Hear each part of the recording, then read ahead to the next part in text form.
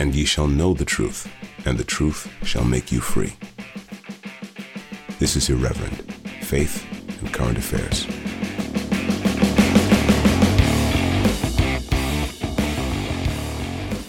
Welcome back, everyone, to Irreverent Faith and Current Affairs, to Church of England Revs, shooting the shizzle. Not allowed to say bad words on this podcast, Tom, because it's a family-friendly podcast. Jamie Franklin and Tom Pelham. Tom, you're back after several weeks away. It's great, been a long time to see you. It's good to be back, Jamie. I'd almost forgotten that I did this Irreverent thing. No, you could never forget, Tom. Such a central part of your life. I think it's a combination of you moving the data around when I couldn't do it, and then not moving the right data around when I couldn't do it, if you see what I mean. So there's one you recorded on a Thursday or something. I can't remember. Anyway, I've also been off. And then last week I had an operation. So I'm rather in recovery from that still. How serious, just to help our... So I had... how serious are you dying? Are you No. basically the same as normal, or where are you in that scale? I've suffered from polyps for years. In fact, I was going to have a polypectomy in sort of May 2020, but the government shut the NHS down. I don't know if you remember. Got a vague recollection of that. And so that sort of stopped that sort of surgery, minor surgery, fairly routine, to remove benign growths from the sinuses. Yeah. And which are associated with asthmatics and other things as well, but it's quite common to get the two together. And so I had that operation finally, and they also did what's known as a septoplasmy, which where they straighten the septum, which is the bit between the nostrils, which for whatever reason wasn't very straight. Those two things should improve my breathing, improve my sense of smell, which has been very poor for many years, and thus my sense of taste.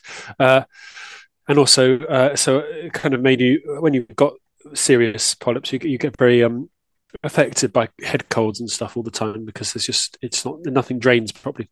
Oh, right. Anyway, so it doesn't look like major surgery, but actually I've had not major, but a significant amount of surgery done inside my nose, and all the way up to my sinuses, which is very sore. If you ever imagine what it would like to have someone rummage around in there with a sharp knife. So I'm still in recovery. Actually, it's amazing. You don't really realize how major a thing is until you try and do something, and then run out of energy when you're sort of, you're doing minor things. So if I completely run out of energy, that's what's happened. You might have to abandon the podcast, I think, if Tom just disappears or indeed just passes out or something. Oh, I hope so. We're expecting. Well, yeah, I think that won't happen. I'm off the serious painkillers now, so I'm just on paracetamol and ibuprofen. But they did give me the maximum strength codeine, cocodamol. That does make you quite sleepy, doesn't it? It does. Basically, I would take a dose and then fall asleep on the sofa for 2 hours and then wake up. That actually sounds quite nice. Well, yeah, I'm basically just relaxing and resting. Cool. So Well, that's good. That's good. Well, I'm pleased that you've come through the operation okay, Tom. And I hope, that you're able to make it through the episode. But one of the things we could do is try to make the episode not so epic. So we've selected a few stories, which are quite interesting. And I guess one of the themes for this week might be that, it's sort of a turning point in the history of Irreverent in some ways, because I'm about to move to a new city. About to go part-time as a vicar and start actually working on this podcast, at least with some of the spare time that I'll have as a result. I'm hoping to do a couple of other things as well, but that's a really exciting thing, because hopefully we're going to be able to see the podcast kind of move into a new sphere. But it's been an amazing journey so far, and I think we're going to reflect on it a bit more in our Uncollared podcast later, hopefully, if you're still conscious by that point. But I think one of the things we're going to do is we're going to talk about a lot of the themes that really started off this podcast, particularly to do with the lockdowns and everything that was going on there. And we're also going to discuss Laura Dodsworth's really interesting article about trying to go back to the Church of England and her sort of criticism of the Church of England in terms of its response to the COVID situation, but in many other things where we'd have a lot of sympathy with what she's saying. So I think a lot of the themes that we've discussed from the very beginning are going to come up on this episode. So it'd be kind of interesting. It's wonderful to read that, actually, because I always got the sense that Laura, I think she's actually, her dad was a vicar, wasn't it? But obviously when we spoke to her, she was very adamant that she wasn't a churchgoer. She didn't have faith. She wasn't, really interested in exploring that with us when we interviewed her. Was she? I don't know. I mean, I think she's open to talking about it. Yeah, but I'm not sure. Was her dad a vicar, or was he some kind of like Baptist minister or something? I don't know. I'm some sort of minister. Anyway, sorry, I didn't mean to interrupt. But it's really heartening to see her sort of exploring that again.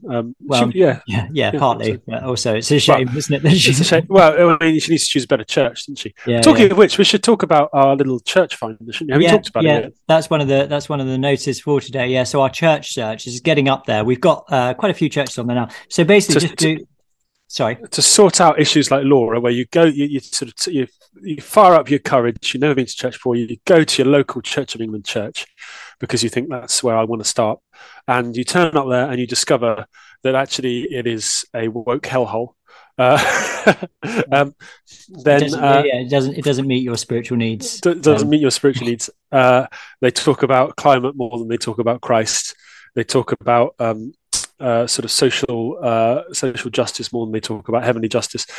Don't fear. Don't just go there. Check first. Yeah. If there's a local irreverent friendly church. Yeah, it's a much more polemic notice than I was planning on doing. But yeah, no, quite right. So yeah, go to reverendpod.com, click on Church Finder, and then you'll see there's a map, and the map has little dots on it. Well, they're not dots, they're boxes, and they are locations and descriptions, if you click on them, of churches that people who listen to the podcast have sent in. So basically, the way it works, people fill out a form which is on the same page to suggest a church that comes through to us. We just have a look at it, check it out. And if it's all in order, we just stick it on the map. So there's only very, very light editing. So this hasn't happened yet, but if somebody wrote something, obscene, we wouldn't put it on. And also, I'm just a little bit careful. Like some people have said, oh, the priest thinks this, or the priest has this opinion. And a couple of those I've just lightly edited because I'm not sure. Sometimes, as a priest, you only, you don't necessarily want all your views put out there in public. So I've just done a bit of light editing on one or two. But basically, they just go straight up. So they're not us. They're other people recommending them who listen to the Except podcast. For Daniel. Daniel seems to have written his own. Yeah, exactly. And I've actually put my current church up as well. Yeah. You should put yours up as well, Tom. Well, I was hoping that someone else would. That's the. Okay. Well, that's. I guess it's your sort of administrative to do then in that case. If it doesn't happen organically, but it's like a TripAdvisor for churches, but there aren't negative reviews. It's just positive reviews. So. I have got about another 20 to put up. It just takes a little bit of time. So there are about 20 up there already. There's one international one in New Zealand currently, but the map does go all over the world, so we can do international churches as well. So basically, the main question people have to answer is, let's see, what would irreverent listeners appreciate about this church? So if you go to a church and you've got a good answer to that for your church, then do go to irreverentpod.com and click on Church Finder, and you can do that. And that will be really good. I think that'll be a great resource for people going forward, hopefully. I just wanted also to say thank you to people who have bought us coffees on Buy Me a Coffee, because we often don't mention that, but people leave nice messages. So lots of people just saying thank you for the podcast, love the podcast, keep them going, etc. Somebody's written to contribute next winter to the heating bill in Jamie's shed. I'm actually not going to have a shed anymore. I'm going to be inside. My office will be inside. Jamie, really enjoy your show. Just listen to Uncollared 5 and Cancellation. Keep up God's work and your mission. This is a good one here. Hi, Jamie, Tom, and Daniel. Catherine. I'm just sorry I haven't added to your pot sooner. I very much enjoy your conversations, and you stopped me from walking away from the Church of England. I'm a church warden, and I get so depressed by the amount of pointless bureaucracy, particularly compulsory safeguarding, which is my particular dislike. We have to look after our buildings and support our clergy, aided by increasingly small congregations. Rather than support us, the C of E bangs on about BLM, safeguarding, and human resources. Keep up the good work. I just heard Jamie on Nick Dixon's show. Oh, and then she just says some nice stuff about that, which I won't read out. But thank you, Kathy. That's really, really kind. Really kind, and it's obviously something we hear quite a lot, that sort of thing. So thank you to everyone who bought us coffees. And just to be clear about that, I haven't actually said this yet. Next week, I'm moving. I and all my family have got 4 children, so it's quite a big move. We're moving everything to Winchester, where I'm going to take up my new post. That move is going to take 3 days, so there's just no way that we can make an episode next week. So I'm sorry about that. It's just impossible. It's just a week where we just can't make an episode. So you'll have to do without Irreverend for a whole week. Apologies. There are other podcasts out there, but won't be the same, will it, Tom? No, well, I'm on holiday as well, so I wouldn't even be able to do it anyway. So it works quite well. And we should also say that Daniel was meant to be on with us today. It was, but he got the time wrong, and we just the day wrong. The day wrong, and we just don't know where he is. So he might come on the podcast. He might still just drop in, but we just don't know. He's probably doing something really important in Vickery. So probably. Tom, a little question from patron Andrew. He writes, I know that things have moved on, but when Tom is back, can Jamie ask him if he watched the coronation, please? Potentially another classic Irreverend moment in the making. I said to him that I imagined you didn't watch the coronation. Is that right, Tom? I watched the highlights. The highlights? What were the highlights? The crowning and yeah. I went and found the highlights program afterwards. Because otherwise it was very hard to talk to people about what happened, because they did keep asking me, so I made sure I'd seen the bits which I needed to see. Okay, so specifically, what were those bits? The crowning, presumably. The anointing, the crowning. Yeah, the anointing. It. Right. Okay. What about the sermon? No, I didn't bother. You didn't. I read the text. Okay. And I thought there's not much point. Watching that. I thought it was remarkably kind of word salady, even for a kind of official kind of Church of England state sermon. It seemed to be. Do you ever get that? I mean, I'm really cognizant of that when I'm preaching. Is if you don't, I'm just talking about myself here, but do you ever get that sort of feeling where you think, what I'm doing here is I'm just saying a load of words, and then there's not necessarily very much substance to them. And sometimes, I sort of find myself in that place, and I sort of think, I need to go back and sort of work out be a bit more specific here about. Well, you should always, when you're preaching, like have some sort of teleological kind of idea of what do you want the people who you're preaching to walk away with. Yeah. Yeah. And if there's nothing, then you scrap the lot. Basically, I've got nothing to offer. Nothing to say. Sorry, no. But there's always something to say. There's something useful to say. I don't know. It was kind of inoffensive. I thought the sermon. You probably talked about it already. Can you remember any of it? I commented a couple of times about his assertion that the Christ's throne was the cross, and his regalia were his wounds. I mean. Yes and no is what I say to that, basically, because his throne is his throne, isn't it? Like that's the whole point of the ascension. Like he is enthroned on high in a throne, and the sort of the throne of the king is an echo of that throne. And the monarchy, as we see it in earth, is an echo of Christ's monarchy in heaven. And so he is, glorified. He's not sort of.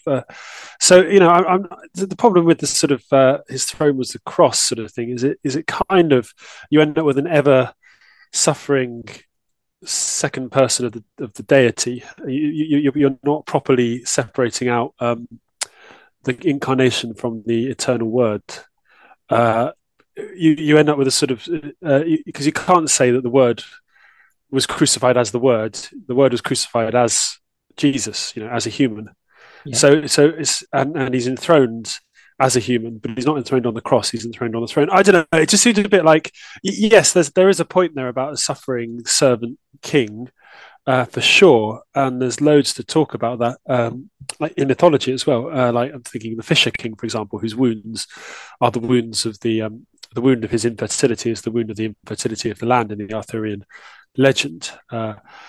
But there is sort of there's meat to think about the sort of suffering nature of being a servant. But I'm not certain that I would say that Christ that his cross was his throne. Yeah, it's a kind of rhetorical thing, isn't it? I mean, I mean, I don't know whether this was in Welby's mind, but it's definitely a theme in John, in the Gospel of John. You know, this thing about the Son of Man being lifted up, and being glorified, and all this kind of stuff on the cross. It's definitely something that comes. Well, it's not always say on the cross, does it? It's whether he's referring to the ascension or whether he's referring. He's definitely referring to the cross in the high priestly prayer.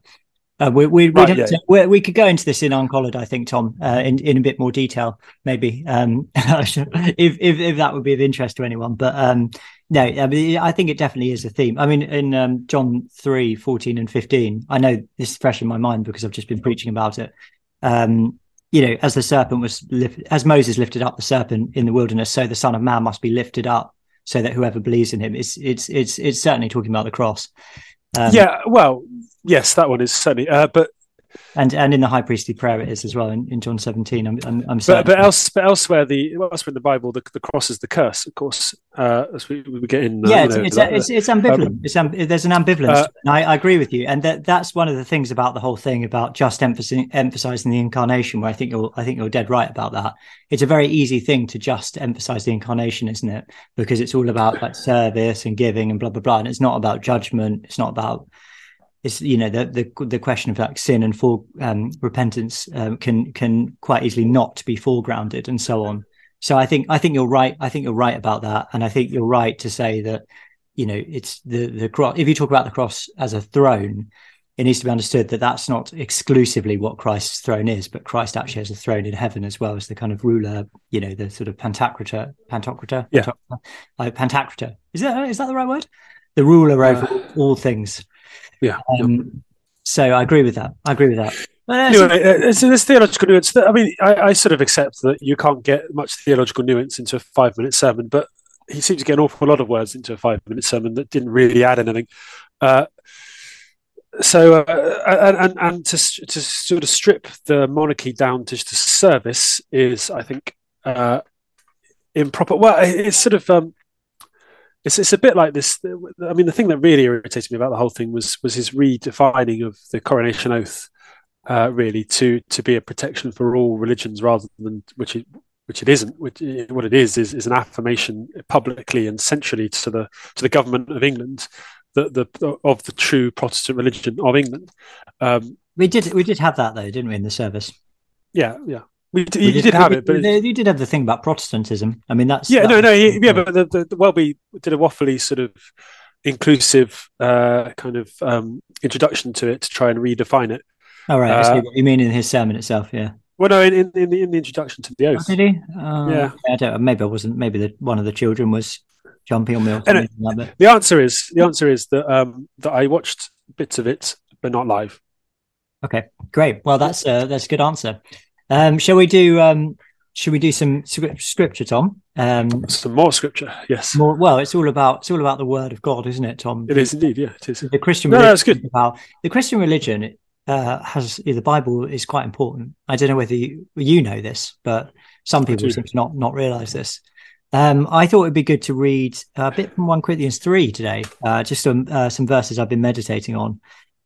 Just as a kind of theme for this sort of I'm thinking of it like a wrap-up episode, not like rap as in like gangster rap, but as in just kind of a sort of summary of some of the things that have come up over the 2.5 years. We've been doing this for 2.5 years, Tom. Now this podcast is as old as my daughter, and I love it about 3/4 of as much. I don't know, half as much.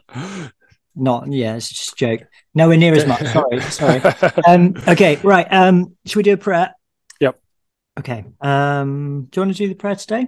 You go ahead, Jimmy. Should I do it? Okay. Yeah. We say I'll do the Lord's Prayer. So if people would like to pray with me, with us, then please do. Our Father, who art in heaven, hallowed be thy name. Thy kingdom come, thy will be done, on earth as it is in heaven. Give us this day our daily bread. Forgive us our trespasses as we forgive them that trespass against us. Lead us not into temptation, but deliver us from evil. Amen. Okay, just a short passage here from 1 Corinthians 3. It's just beginning in verse 5. This is the Apostle Paul writing to the church in Corinth.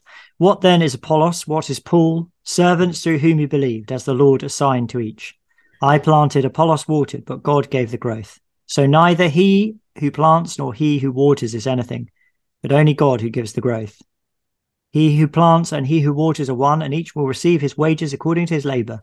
For we are God's fellow workers. You are God's field, God's building. I like that passage. I think it's really nice imagery, particularly the bit where the Apostle Paul says in verse 6, I planted, Apollos watered, but God gave the growth. And I think it's a good thing to think about at this time, because we've seen really amazing things happen through this podcast. And when we started off, Tom, I don't know whether you remember, I'm sure you do because it wasn't that long ago, but we were just two curates who thought, well, let's try and do a podcast. We made a couple of faltering efforts. I've still got them on my computer, Jamie. Yeah, exactly. Yeah, I should send them over to you someday. Yeah, well, I mean, I'm not sure. There was a reason we didn't release them, wasn't there? So, I mean, they were quite angry, but yeah, they're angry and probably not very good quality. But I remember you saying in the first one that you expected like our viewing figures to be in the teens. And that may have been a reasonable expectation at the time.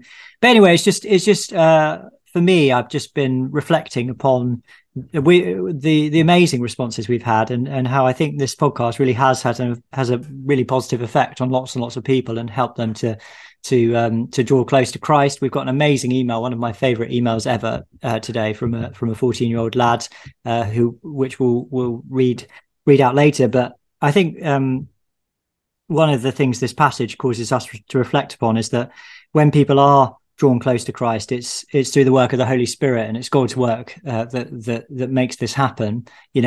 Planting and watering are what we're to do, not just as priests, but all Christians are to do this. To sow the seed, as it were, to give people an opportunity to draw close. But ultimately, it's God who works in people's hearts. And I think particularly, and we'll talk about it later, the Laura Dodsworth essay made me think about this, where she's talking about going to church and finding these churches kind of just preaching about climate change and things like that. I don't know why the church is in the situation it's in where this is so common, but as I've said before in this podcast, I think that there is a sense in which this is often a sort of lack of confidence in the message of Christianity. And one of the things that I hope that this podcast demonstrates is that when you do just, imperfectly, but confidently and without dissembling, speak the truth and present the truth to people, then to lots of people, it's a very attractive thing, and they want to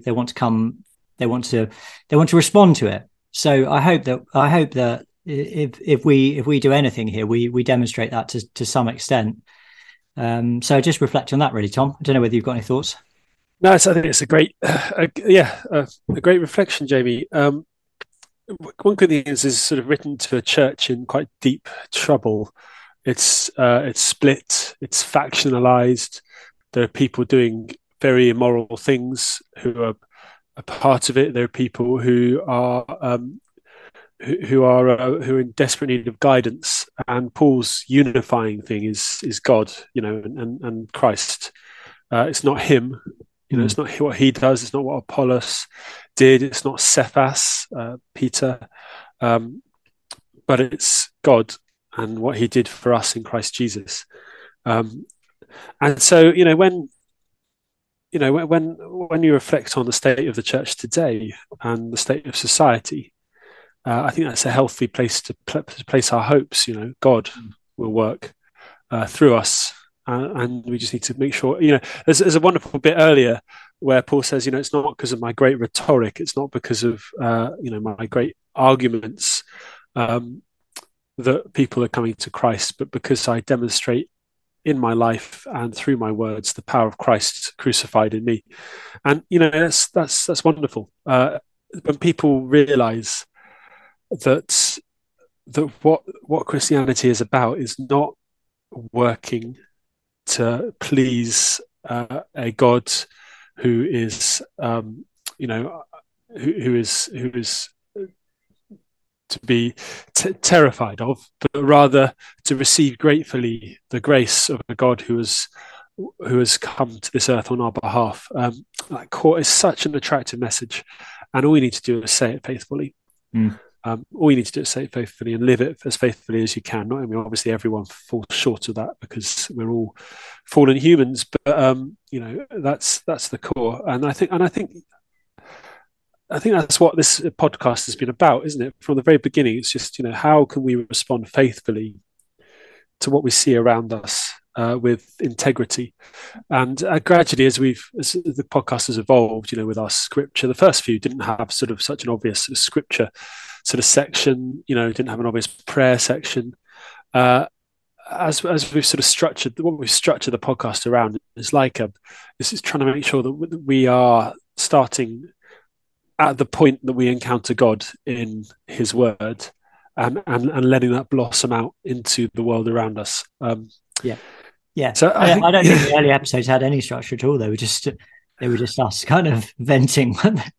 Well, they were. When I'm even talking like when we restarted it in that November, the second lockdown, Fear of Death or something was the first one, wasn't it? Yeah. No, there was quite a bit of scripture in that one. There's loads of scripture, but just not so structured. But as we've come to build that structure, that liturgy, you could almost call it. It's been effective. It's been powerful. I think that God has done wonderful things, and I know that from the stories we receive, it always heartens me to know that what we're doing, people are finding faith. They're coming to Christ. They're being reinvigorated. They're finding each other, building communities. They're finding that unity that Christ prayed for. So it's wonderful. It's been a real privilege. Yeah, it's been a great thing. And I suppose to sort of link it into our first study, because we're going to talk first story, because we're going to talk about this article that's appeared in the Telegraph saying that the lockdown had no benefit comparative to the damage it caused. I think one of the things, the way what we're talking about ties into that is that when the church is all shut down, when the COVID situation happened, many people felt that the church was really off message, or at least that it sort of revealed a slightly strange emphasis in the church, which was that it wasn't so much about the gospel, the scripture, about Christ and eternal life and things of this sort, but it was actually all about the imminent conditions of our social environment, about ameliorating dangers and protecting people on a sort of physical level, and that this was more important than the actual message that the church has had, at least traditionally, which is obviously about Christ and about eternal life and that sort of old-fashioned stuff. I always remember reading quite early on about the church's response to the 1918 influenza plague, which was like considerably more serious than COVID. I mean, orders of magnitude more serious. Killed millions. The Spanish flu. The Spanish flu, and there was a sort of, it was mooted. Should we shut down social gatherings? Or restrict them at least, and the answer was no, we shouldn't, because people need the church to bring them hope and comfort at these times, and that there's a real wisdom there, whereas our leaders and as far as I can tell, our bishops as well, essentially said, it's just not essential to have the spiritual catered for. It's something that can just be dropped from the essentials of humanity, because that's essentially what they're saying, isn't it? They're saying, what we need is food, so the supermarkets are going to stay open. Yeah, and we were allowed to do food banks in our buildings as well. But there's no. So, but it's the words of Christ came to mind over and over again. Man cannot live by bread alone, but by every word that comes forth out of the mouth of God. We're cautioned against that sort of reductionism in the gospel. Yeah, absolutely. And in fact, what Christ said was the opposite, wasn't it? Don't fear what hurts you, but fear, hurts you physically, but fear what hurts you spiritually, what can hurt your soul. Yep, absolutely. And so, all in all, what we saw was a situation where the leaders of the church didn't complain, where the churches were forced to close, but off licenses were allowed to stay open. Yep. So you could go and get your vodka, You could go buy a bottle of wine perfectly legally, but you couldn't receive of the body and blood of Christ.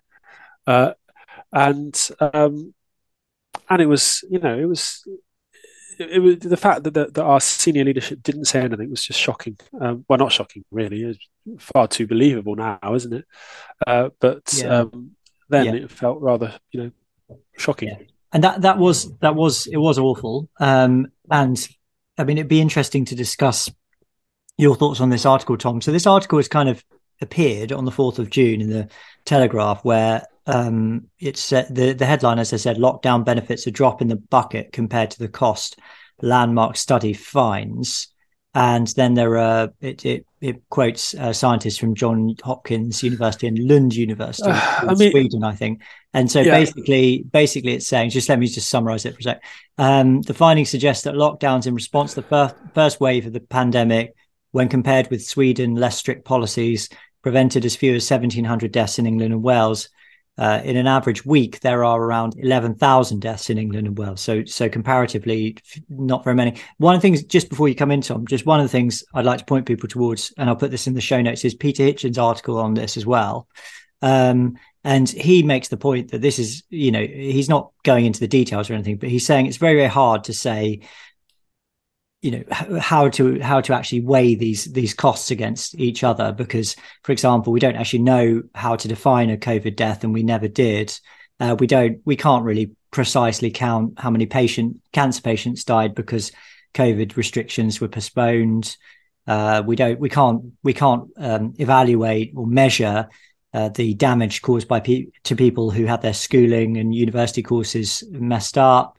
Inflation, taxes, destroyed businesses, older people being forced to stay at home, kids with autism having their lives disrupted, et cetera, et cetera, et cetera. You can't actually weigh the damage that the lockdowns did. So even though this study is sort of ostensibly saying something which is sensible when you make the comparison with Sweden, it still doesn't give you an accurate sense of what actually happened during that time. So obviously I'd welcome this. I mean, I do have questions as to why this is coming out now.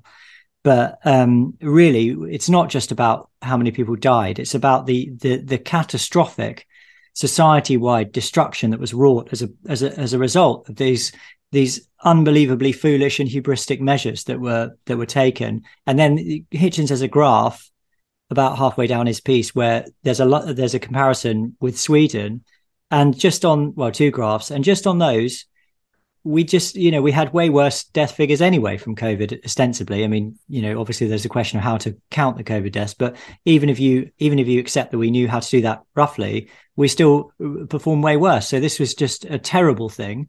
And, just one further thought. Sorry, Tom, I know I've spoken a lot. One further thought is we can't change the past, obviously, but my hope is that anyone listening to this, including people in the Church of England, maybe even bishops in the Church of England, would think, well, if anything happens like this again, we're going to be far more robust in actually questioning it and asking whether this kind of thing is necessary and wise than just to go along with it. So go on, Tom. I've said a lot there.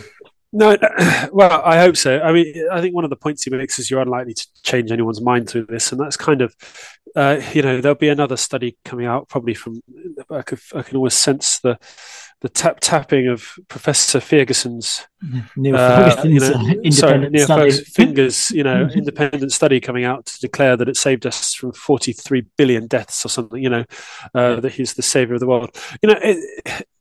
And ultimately, most of the costs are intangible. Who can really say what the costs of, say, if the reduction in life expectancy of a couple of years of everyone who was alive now due to the economic downfall, which is likely to happen. We're likely to fall away on average from our pre-COVID highs. They already are. They're already on a downward slope. What's the cost of that compared to the cost of death? It's all impossible to add up. All we know is that, well, in the end, what we can say is that fear was deployed against common sense, and that the long enjoyed liberties of this island were reduced to nothing and rendered ineffective, and the government found a new lever to pull. And like all governments, when they find a lever, they pulled it repeatedly without any concern for the damage they did. It was groupthink. There was active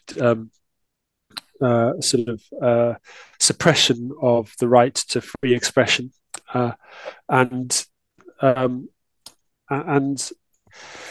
a lot of it should never have happened, whether or not, I mean, that's the thing, whether or not that, only saved 1,700 or whether it saved 170,000, either these things are the things that were destroyed were liberties won through the blood of our ancestors, and enjoyed by the right of being a freeborn Englishman for generations, So, in one sense, if we pin our hopes on one study after another, which no one's going to be convinced. And I mean, for example, this study claims that masks had an 18% effectiveness. That's another study that we cited a few months ago by the Cochrane, said that it had a much lower effectiveness. Which one's right? Are we prepared to say this one's completely accurate except for about masks or what? So. It's sort of tempting to crow about being right all along, and to take a sort of enjoy that sort of sense of being prophetic voices. But actually, in practice, the whole thing is still a disaster, and will still come to affect us for years to come, and almost regardless of what all these scientific reports are saying. I don't know.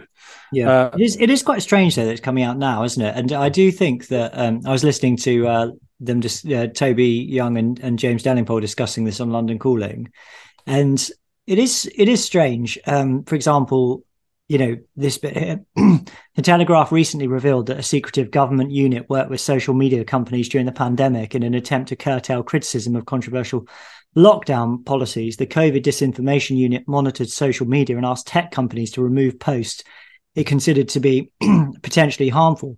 That was released, I think it was a couple of weeks ago that was released. No, it was only the 2nd of June. But Delingpole makes the point, and I think quite rightly, that we've known about this for absolutely ages. I've got Laura Dogsworth's, I've got her book here, State of Fear, where she goes into all of this stuff. And this was published in, when was this actually published? 2021, wasn't it? Yeah, it was in 2021. The third lockdown. Yeah, it was in 2021. So we've known about that for 2 years. So it is strange that the Telegraph is only publishing this now, and it's only publishing, this study now. And I do think, I'm not saying I understand what is going on, but it's clearly serving some kind of agenda to publish this now. Whether it's just the newspaper protecting it, I don't really know. But also, I do. I have a certain amount of cynicism about this, and I don't feel like. I agree with you, Tom. I don't want to just produce this and sort of crow about it and say, well, look, we were right all along, because I don't think this really proves anything. I think it was obvious when it was happening. It was obvious at the start. If people look at the arguments for and against doing this, it should be obvious. We don't need this information. Anyway, sorry, Tom. Well, and sort of, I guess the Telegraph needs to really, one thing that they need to come clean about is whether. It'd be really interesting to know is whether there was any government pushing on them, and I suspect there was. They had the advertising money, didn't they, from the government? Lots of money. That's one way. I mean, they still take they've still got their World Health sponsored by the Bill Gates Foundation pages. Although Paul Nuki appears to have gone, which is a jolly good thing. But who is that? Paul Nuki, who used to edit the global health part of the Telegraph, they still have the occasional article. It's sponsored and usually are not allowed any comments because of the sheer negativity that the paper's paid subscribers show towards. It is funny though. The comments on the Telegraph, they're almost actually worth it more than. There's a really lovely. There's a sort of rearguard action by a chap called Adam Hill, who's been there for years. Right. Who's like the world's biggest? It's probably Neil Ferguson, actually, the world's biggest. I bet it is lockdown advocate. Anyway, it's the whole period is just failure after failure. I mean, there's also coming out recently is the millions were lost, that just lost projects that never worked, just constantly failing, spending money, destroying our livelihoods over something which was a nasty bug, and would have certainly led to many deaths more than a usual flu year, but was not world ending. Yeah. Something is going on here, isn't it, Tom? I don't know why the Telegraph has decided now to jump on to really put its weight behind the anti-lockdown bandwagon, but it's about 3 years too late, isn't it? Really, about that, yeah. About 3 years too late. So thanks for that, Telegraph, and we hope that.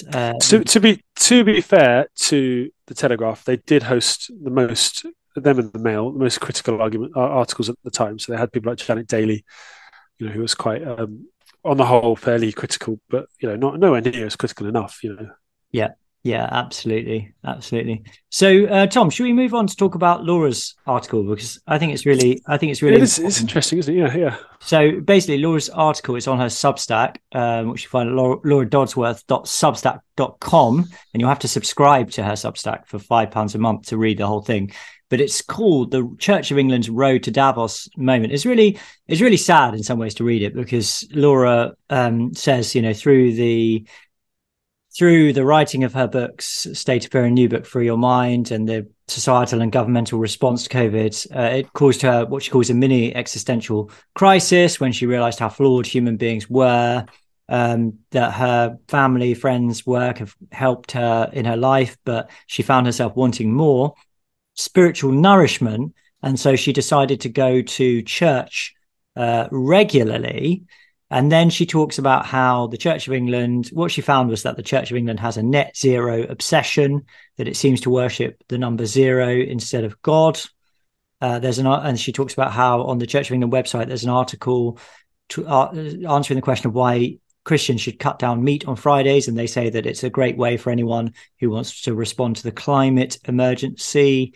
The Church of England is also considering human composting and aquamation, which is water cremation, as a green alternative to help it meet its net zero target. Water cremation involves the body of the deceased being liquefied in a solution of water and a strong alkali compound such as potassium hydroxide. It's like something out of Breaking Bad, isn't it? Bones are placed in an oven and turned to ashes while the liquid remains drained into the sewer system. I mean, John, you could almost say that this is a description of what the Church of England is doing to itself. The bones are placed in an oven and turned to ashes while the liquid remains drained into the sewer system. In human composting, bodies are placed on a bed of organic material such as wood chips, which speeds up decomposition and produces soil. The idea of rushing the human body into mulch is unlikely to hold much appeal to most people who prefer rituals which venerate their loved ones. The idea is frankly revolting. Nature and grief must follow their own place. To be fair on that note, I don't advocate for either of those things, but one thing that is slowing down natural decomposition is embalming. Most people in these days are embalmed by the undertakers. Are they? Yeah, in order to, but because there's such a long time between death and burial these days, they have to be preserved to some degree.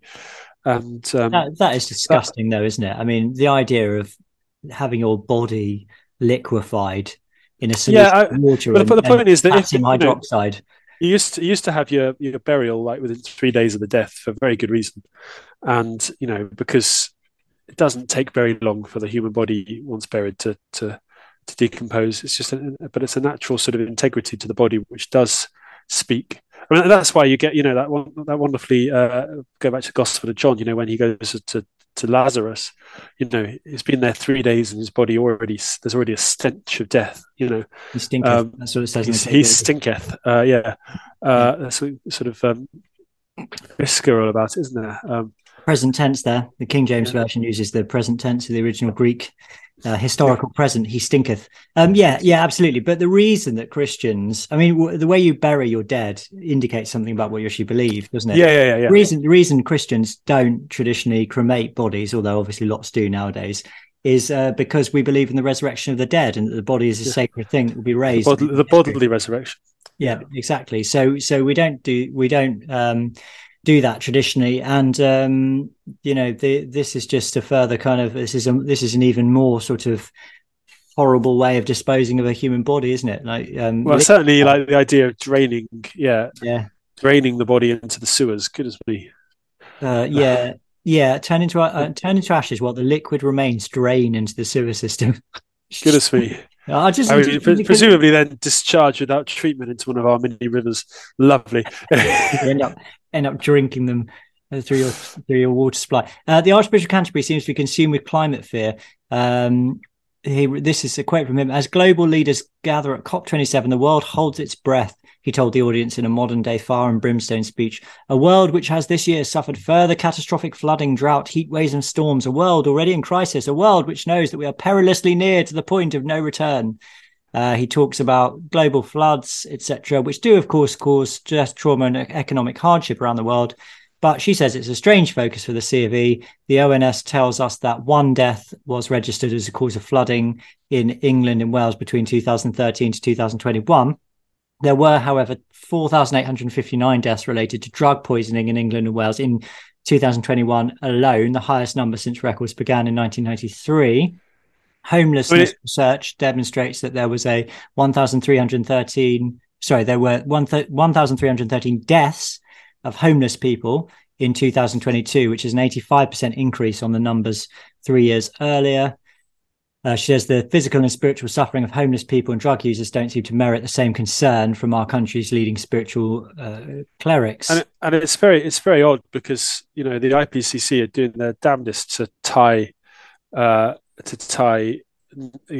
serious weather to climate change, and yet they haven't been able to. There's no things like hurricanes. There's no trend in hurricanes. There's no trend in serious weather. There's yes, there are more. They happen. Further catastrophic flooding simply because we continue going forward in time. As you go forward in time, the chances of such things happening gradually increases towards one. So therefore, there's always going to be further flooding, drought, heat waves, and storms. There always have been flooding, drought, heat waves, and storms. Yeah, she continues, "We are carbon-based life forms. The human body is comprised of about 12% carbon atoms. It is inherent to us, just as the tendency to evil lies in all humans encapsulated in the religious concept of original sin. A church that has replaced God with zero is, of course, more concerned with reducing carbon emissions than with unfashionable ideas of sin. The new religion has reinvented abstinence, penance, and sin, but offers none of the redemption of the old religion." I think it's very pertinent, and I don't really have very much to add to that, except to highlight it. What are we? It's a good article, isn't it? What are we advocating as a church? Are we advocating the gospel? Are we telling people to repent and believe in Christ? Or are we telling people to, stop using plastic and bring the world back from the brink of environmental disaster? It's a different gospel, isn't it, Tom? It really is.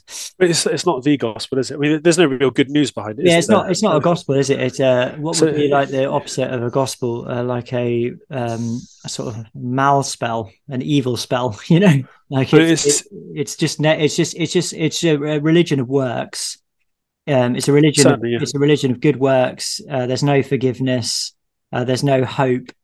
It's just so negative. And then she talks about the COVID situation quite a bit. Sorry, it's hard, isn't it? Because I don't want to use the word pandemic because I think it's a misleading word, so I don't use it. But saying COVID situation is a bit of a mouthful. Then she talks about going to church. She writes, "I might as well have been playing woke bingo at a service in one of our country's most beautiful chapels at Evensong. Half the clergy and vergers were wearing masks long after mandates and most normal people had discarded them. The sermon was inspired by a Radio 4 programme. We were invited to pray for people with COVID. No other diseases." This is almost unbelievable. Refugees, no other people in desperate situations, and there were pointed political digs at the Tories. The architecture and song did their part to try and lift the congregation's contemplation upwards to the vaults and beyond, but this soul was freighted by the prosaic and political sermon.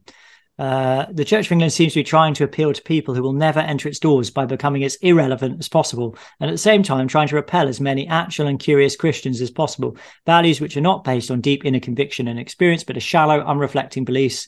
But our shallow, unreflecting beliefs are apt to easily sway and bend to a new master, and that is why Zero has replaced God. My faith is unchanged, but it's ironic that at the very time I discover I'm interested in the structure that religion can provide, I find the structure to be decaying and hollow. Church is an empty vessel. It has forgotten its values and what it stands for. When we forget what we stand for, we fall for anything.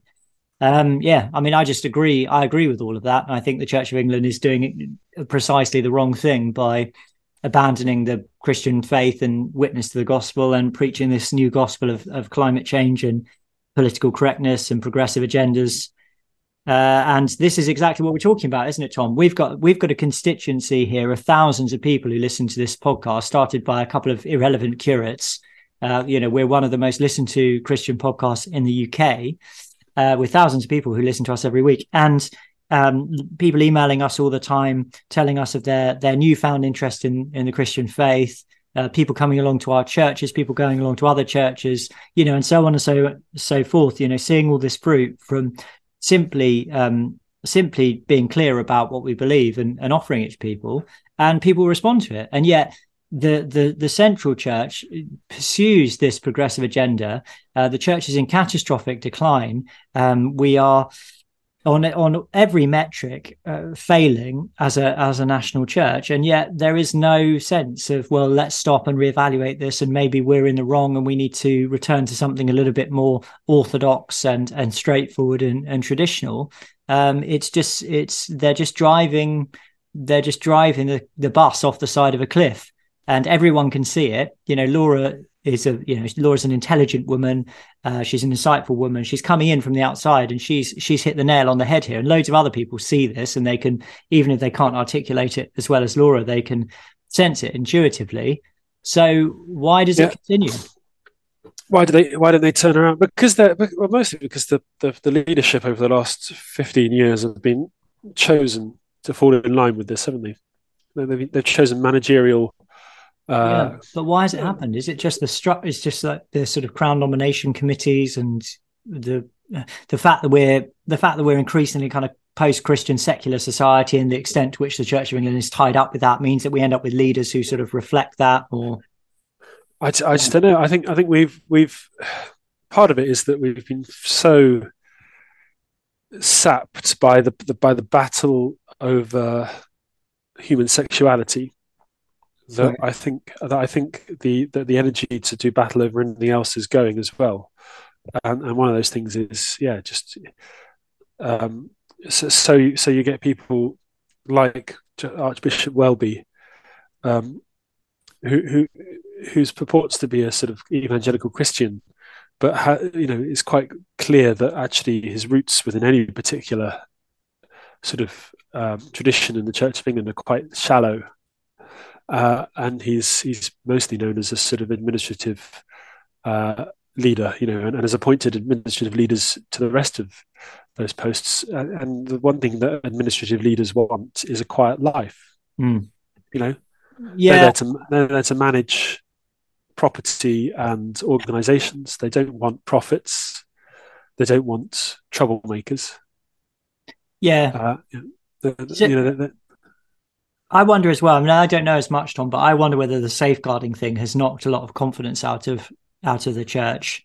So it's quite clear that the church had an abuse problem, doesn't it? Like, some sort of safeguarding overwatch is required, and I kind of disagree with our Buy Me a Coffee lady when she says the church is focused on.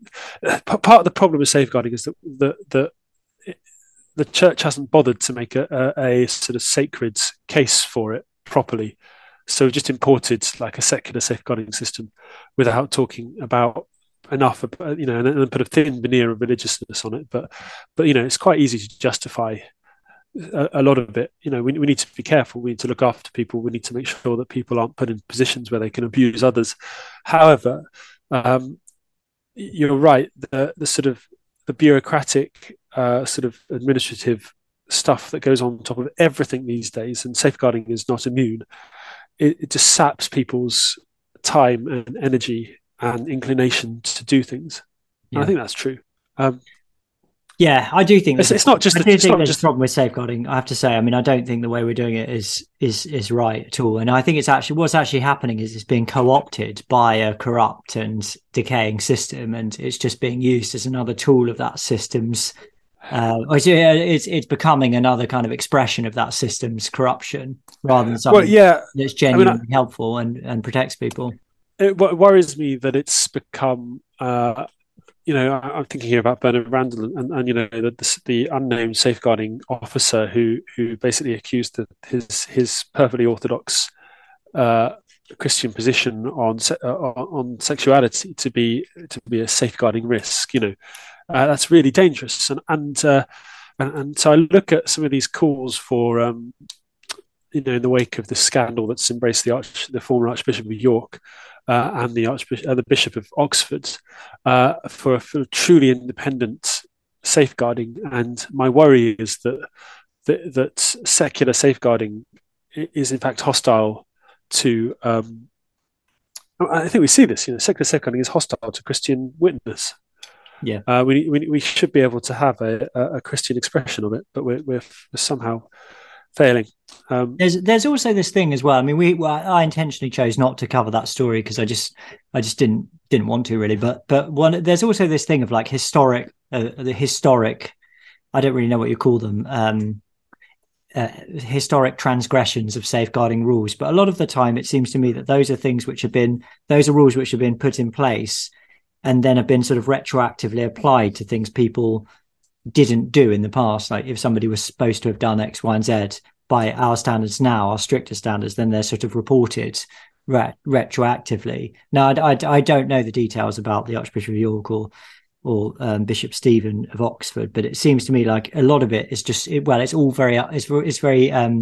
it's very mysterious, isn't it? What's supposed to have happened? It's never said like, oh well, he was told this and then he did X, Y, and Z. It's always they didn't act to pass on the information they were given to safeguarding authorities. Is basically what they're being accused of, as far as I can tell.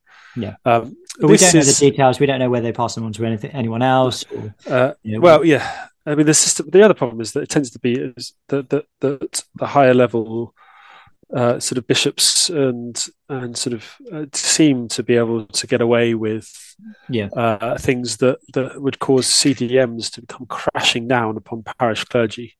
Yeah, clergy disciplinary measures, which is it's a nasty thing to happen to clergy, where your ministry is essentially suspended and you're investigated. Because the power is entirely with them. They have the power. There's a power imbalance there. Yeah. That's why I say about it becoming co-opted by the actual system itself and used as an instrument of its own power, rather than. I mean, so for example, a retired clergy with permission to officiate, they can just have that removed from them. If any kind of safeguarding complaint is made against them at all, they don't have any rights at all. Like we have more rights than them being employed by the church. They can just have their PTO removed and nothing and without any kind of appeal or anything. It's just and it must be said the power is so much in the hands, especially of the diocesan bishops. Really, they've got all the power. They've got a lot of power. It needs to be there's all sorts of power imbalances in ministry, and some of them are inevitable. They need to be acknowledged, or they can become unsafe places. So I don't know, Jamie. I mean, why were we talking about that? By the way, I forget. Well, I brought it up, but we're talking about the church's obsession with procedural things that are sapping the light, and I'm just. It is one example, because when you become a church warden, you're suddenly required to have a number of different qualifications and various DBS and all that sort of stuff, and that sort of thing is it's just irritating. I mean, people are used to it now, but we always forget that it just didn't used to be the case. That the sheer amount of responsibilities of compliance with things, it does put people off volunteering in the church, I think. Yeah, without any doubt. And it's also like, I mean, I'm not saying this is in a simplistic way, but ultimately legislation and bureaucracy and background checks and all that kind of stuff, it doesn't change people's hearts, it doesn't change their intentions, And ultimately, it's Christ who changes our hearts and stops us from being evil people who want to abuse children and vulnerable adults. So, and that kind of, as you say, Tom, you said a bit earlier, that the spiritual aspect of protecting people is just completely missed. And if we were a church which was actually holy and sought to live pure lives, maybe there wouldn't be so many safeguarding scandals. I mean, let me be a little bit controversial here, Tom. If you look at what happened with Martin Percy, who he, as far as I'm concerned, he blatantly did stroke this girl's hair in the vestry at Christ Church Cathedral. She had no reason to make that up, and why would she do so? She just caused a whole heap of trouble for herself. Martin Percy did that. Then he basically went on a smear campaign against her. All of his friends got together and basically accused her of making it up, and the whole thing is an absolute disaster. But the fact is if we had a holy church where people were actually wanted to be transformed by the righteousness of Christ and live in line with the precepts of the gospel, we wouldn't have this kind of thing happening as much, because people wouldn't be inclined either to do it or to cover it up. But I don't want to be too explicit in what I'm saying, though, because I don't want to be too slanderous. But I hope people can read between the lines and understand what I'm saying. That makes sense. Anyway, Tom. Yeah. Let's do. I'm running out of energy here, so let's move quickly. Have you got time for a bit of this, Tom? Hang on a second. Yeah, go on. Okay. There we go. We haven't heard that for a while. I didn't turn the volume up to begin with. It's time now for Question the Rev. So 2 more things, Tom, okay? And if you can't make it through, then just don't worry, because I can do it by myself. But let's see. Question the Rev. So, Question the Rev today. Yes, the thing about The Chosen. Have you ever watched The Chosen, Tom? I've watched the first 3 episodes. I'm enjoying it. Yeah, I really like it. We watched some last night. There's been a controversy. This Question the Rev actually comes to us from Twitter. The Daily Wire did a hit piece on The Chosen because there was a pride flag on set during the filming of the 4th season. Let's see. A recent promotional video about season 4 of The Chosen includes a brief shot in which a small pride flag can be seen on the set of the show as videographers capture a scene. And the makers of The Chosen were asked about this. And they said, just like with, this is from their Twitter account, just like with our hundreds of cast and crew who have different beliefs or no belief at all than we do, we will work with anyone on our show who helps us to portray or honor the authentic Jesus. We ask that audiences let the show speak for itself and focus on the message, not the messenger, because we'll always let you down. So basically the question is about, should we still watch this show? Should we boycott it? Blah, blah, blah, because there was a pride flag on the set about the price of a hand, apparently.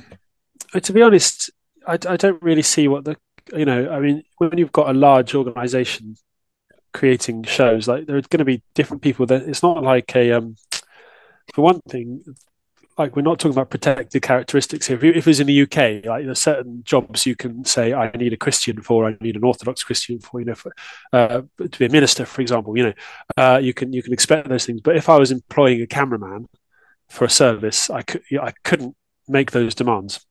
No. The same way, So the chances are under employment legislation, they cannot make the demands their entire staff of the program, even though the those who are funding it and running it and the actors and whatnot might well be perfectly Orthodox Christians. They cannot make that demand of, say, the sound engineers, because it's not a protected characteristic in that in that role. And so if a sound engineer has a pride flag and wants to have it waving about, it doesn't mean that The Chosen itself is corrupted by that. It's my personal opinion. Like, you just I think they're handling it probably quite well. They've got a lot of people. They're always going to let them down. Listen to the message. Yeah, I agree with that. And I think there are quite a lot of people who just seem to be obsessed with the idea that The Chosen is some kind of, I don't know, some kind of Trojan horse, or I don't really know. I think it sort of It's indicative of this sort of broader cynicism about absolutely everything, which I think is just silly. It's not always good. Yeah. So I was really impressed by. I've watched 3 episodes, and I was almost in tears when Jesus, that first episode with Mary Magdalene having the demons driven out of her. You know, when Jesus calls her by name. You know, I've called you by name. You know, sort of that. Is it the Shama? I can't remember. It's from the book of Isaiah, isn't it? For the book of Isaiah, and drives the demons out of her, and that sort of narrative. I'm really enjoying that. And there's this sort of weird little comment at the bottom here. Firstly, about a quote from the Book of Mormon, which is it's when Jesus refers to himself as the law of Moses. Yeah. Now, I think. So that's not in the Bible, and it's obviously it's not quite what we would say about Jesus from scripturally, like it's not there. But again, I'm slightly unconcerned about this sort of thing. They have to put other words. If they just use the words that we have in the Bible, then it would be a very short program. You could probably get it down to about. You can read through Mark in about 45 minutes. You know, that's all. Yeah. That's all you can do. That's all the text in Mark. You know, do you think also there's a sort of element of hypocrisy here? Because presumably most Christians would say, well, if you were a Christian and you were on a film set and you had an image of Christ, like on you had a necklace with a cross on it or something, you shouldn't be sort of kicked off the film set for having a religious image, right? So if you're going to say that, then I'm not saying it's exactly the same thing, but it's sort of similar, isn't it? It's like if you've got somebody who's on the set, wants to promote, pride by having a flag, don't you think it's a bit hypocritical to kick him off the set but say, in other situations? Well, I think it'd be actively illegal, probably. Yeah, well, that's another issue, isn't it? It's like they probably can't because they probably sue the show and torpedo the whole thing. But I think what these people who are advocating for this viewpoint are saying is that basically this sort of proves that really what The Chosen is some kind of vehicle of the enemy and nobody should watch it. I just find it hard if you actually evaluate it on the strength of the content. I mean, I don't agree with absolutely everything in it theologically, but I think it's basically really, really good. Yeah. What you have is an attempt to retell the story of Jesus, filling in some of the details from sort of what we know of the context, adding in some stories to make it thrilling and interesting and moving. It's creative. It's not scripture. It's not. They're not saying watch this to understand Christ. In fact, I believe it says read the Bible if you want to understand Christ at the beginning of every single episode, doesn't it? It says it at the end of the first one to read the Gospels. I don't think it says it. It's just the first one, So it's a bit like it's a creative narrative retelling of some stories from the Gospels, and it shouldn't be treated as scripture or attempting to be scripture. If they were saying, replace your Gospel reading in church with a 45-minute episode of The Chosen every week, that's a bit different. But that's not what they're doing. Yeah, and if the show was actually promoting something that was clearly sort of wrong, anti-Christian. Well, if Christ had been wearing a pride flag, then it would be a bit different. Christ was transgender. If they had a transgender Christ, I think it would be right. Yeah, and people are sort of saying in this tweet we've got here, they're sort of saying, well, we need to boycott boycott The Chosen like we boycotted Target and Bud Light. I just think that's a ridiculous comparison. It's nothing like, they're not selling the pride on the show, are they? They don't have a transgender man dressed as a woman dancing around trying to sell their product. It's completely different. That sounds like awful like the creative worship at Cuddeston, Jamie. No comment. And with Target, they've got this transgender range of clothes for children. It's just not the same kind of thing. I just think it's a bit silly to jump to that. Anyway, so that's my take on it. Sorry if you disagree, and sorry if you disagree with Tom as well. We're not really sorry. This is what we think. Should we do our email? Tom, this is one of the best emails I've ever received. We've ever received. It's addressed to Jamie and Daniel, but I'm sure he just sending it to us because he's emailed this week and we were on last week. I'm sure he means you as well. Earlier this year, I discovered the truth in the Bible and Jesus Christ. I'm not entirely sure why I randomly decided to one night pick up my Bible and read Revelation, of all books, from start to finish. Whether it was the Holy Spirit or not, I'm just so glad to realize this truth the truth this early on in my life. I'm 14 years old. And even though my family is Christian, so to speak, we have never been to church except for the occasional Christmas Eve. I asked my mum if we could start going to church, and we did. A couple of weeks in, my mum, dad, myself, and my sister were all going to church on Sunday. In me asking for us to do this, my mum and dad really started to re-explore the Christian faith. We all started reading the Gospels, and we have now had many chats about the faith, which we never used to have. Is this the work of the Holy Spirit to reignite my family's faith? What would you say? I don't want to. Yes is the answer. I don't want to make this email into an essay, but just one more question. How are young people like me meant to combat this modern progressive civilization that we find ourselves in, where on social media, people are in a constant battle to be more popular than others and even try and get followers? Even the word followers is like a new religion, and change how they look with filters in a hope to get others' approval. How would you say a young Christian can combat this and even try and spread the word of Christ without making myself seem like a so-called religious nut? Loving the podcast. Keep up the good work. Joe, love that. That's such a brilliant email. Fantastic. Yes, Thank Joe. you. Thank you, Joe. Well done, Joe. We'll be praying for you. Joe, don't try and do everything at once. Like, you're coming into faith, and that's great. You're experiencing new life in Christ. That's great. You're reading the scriptures. That's brilliant. You're telling your family about it. That's absolutely fantastic. You're doing the right things. You, however, are not going to solve Twitter. All right, you're not going to solve Instagram. You're not going to solve. So don't. My main advice would be, like, don't put the cart before the horses. There are people who, it might well be that you have a long and fruitful ministry deconstructing the postmodernist worlds of social media, but get yourself right first. Study the scriptures, go to church, grow in faith, bring your friends to church, tell them about how Christ has changed you, but do it gently. And see where it goes through from there. That would be my advice. Like, don't try and save the world. There'll be plenty of time for that. Yeah, I know. I agree, Tom. Good advice. I think as well, like, it's good to inform yourself as well about. So, I mean, I totally agree. It's good to be aware. Scriptures come first. Read the scriptures daily. Cultivate a life of prayer and study of the scriptures and Christian books, theology, spiritual books.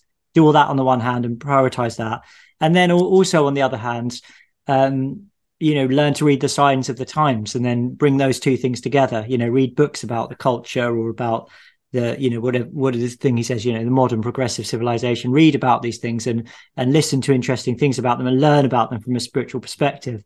And that's what we try and do on this podcast, isn't it, Tom? We try and bring these two things together, not just reading the scriptures and being Christians, but applying our faith to the culture as well. As you say, in an appropriate way, and obviously prioritizing the spiritual life, not allowing yourself to be so preoccupied with the culture that it starts to pollute your soul. And that's something I think we've all experienced, particularly over the last few years to some extent. We all know when it's getting too much and you have to draw back and go back to the word of God and purify your soul, like wash yourself in the water of scripture. Right. Okay, cool. Well, that's great, Joe. Thank you. But good. I love that email. I love also because I love it also because we don't, if you look at the demographics of our podcast, they're generally sort of people more sort of middle age and more people our age. We don't have loads and loads of young people who listen to the show. So it's great to hear from somebody who's 14 and has come to such a sort of cogent, clear vision of the faith. So Joe, that's great. And we really wish you all the best, and do stay in touch with us and keep up with the podcast and keep in touch, through correspondence and stuff. Just to say, before we pray to finish, please support this podcast. We're now in a situation where I'm literally about to move and start working on this podcast part-time. And I'm going to be relying on this podcast for a big chunk of my salary. The church are giving me a house, but no money because I'm working for them part-time. So it really, really is very, very important that people support us. If you've got to the end of the podcast, you've got this far, you must like the podcast. Please do consider becoming a patron of the podcast, which means basically you give a small amount of money each month So you can give as little as £1.50 plus VAT. Plus VAT in the UK, or more if you like. If you'd like to, you can give more. You could give a tenner. That'd be fantastic. But you could give £1.50 plus VAT, and you'll become a patron on our Patreon site. You get the bonus podcast, Uncollared, which is just a little fun podcast, sometimes fun, sometimes a bit serious, behind the scenes type stuff. It's an audio podcast that goes to all patrons, regardless of what tier you're on, and you get the episodes early. And there are occasionally other bits and pieces as well. But please do consider doing that. If you'd like to become a patron, go to reverendpod.com, scroll down and click on the red button which says become a patron, or patron, whatever it says. Yes, it says join us on Patreon. So click on that to become a monthly subscriber. Thank you to everyone who's done that recently. Or you can buy us a coffee, which is basically just giving us a donation and leaving a little message as well. There's a yellow button that you can click on there to do that. So if you value this podcast, you want to support us in this next step, please go to our website, reverendpod.com, and support us. Really, that would be very much appreciated in this next step. It's exciting, really excited about this next time coming up. Thomas. So I think that's it. Have you got anything else to say, Tom? Nope, not right now. Okay, let's do. Should we do a prayer? Yeah, I could do the collect for Trinity Sunday. Does that sound all right? Sounds good. Or do you want to do? No, let's do a proper prayer. I mean, not the collects aren't proper prayers. I mean, let's just, because it'd be nice to pray and thank God and pray for Joe as well, wouldn't it? So yeah. Do you want to do that, or shall I? You go ahead, Jamie. Okay. Dear Lord, we give you thanks for this podcast and for all that you've accomplished through it, for your grace in using our meager efforts to reach other people for Christ. And we thank you especially for Joe, and we pray for your guidance, your help, and your blessing to be upon him and for his family as well. We pray for everyone else we've mentioned today and all the people who have listened to this podcast, that you bless them and draw them to yourself. We pray in Jesus' name. Amen. Amen. Thanks, Tom. And next time I'll be in a different room, Tom. I won't be in my shed anymore. I'll be in another room. I'll be in a study indoors, which will be amazing. Lovely. I'll see you in a couple of weeks, everybody. And thank you so much, as always. Thank you very much. Bye now.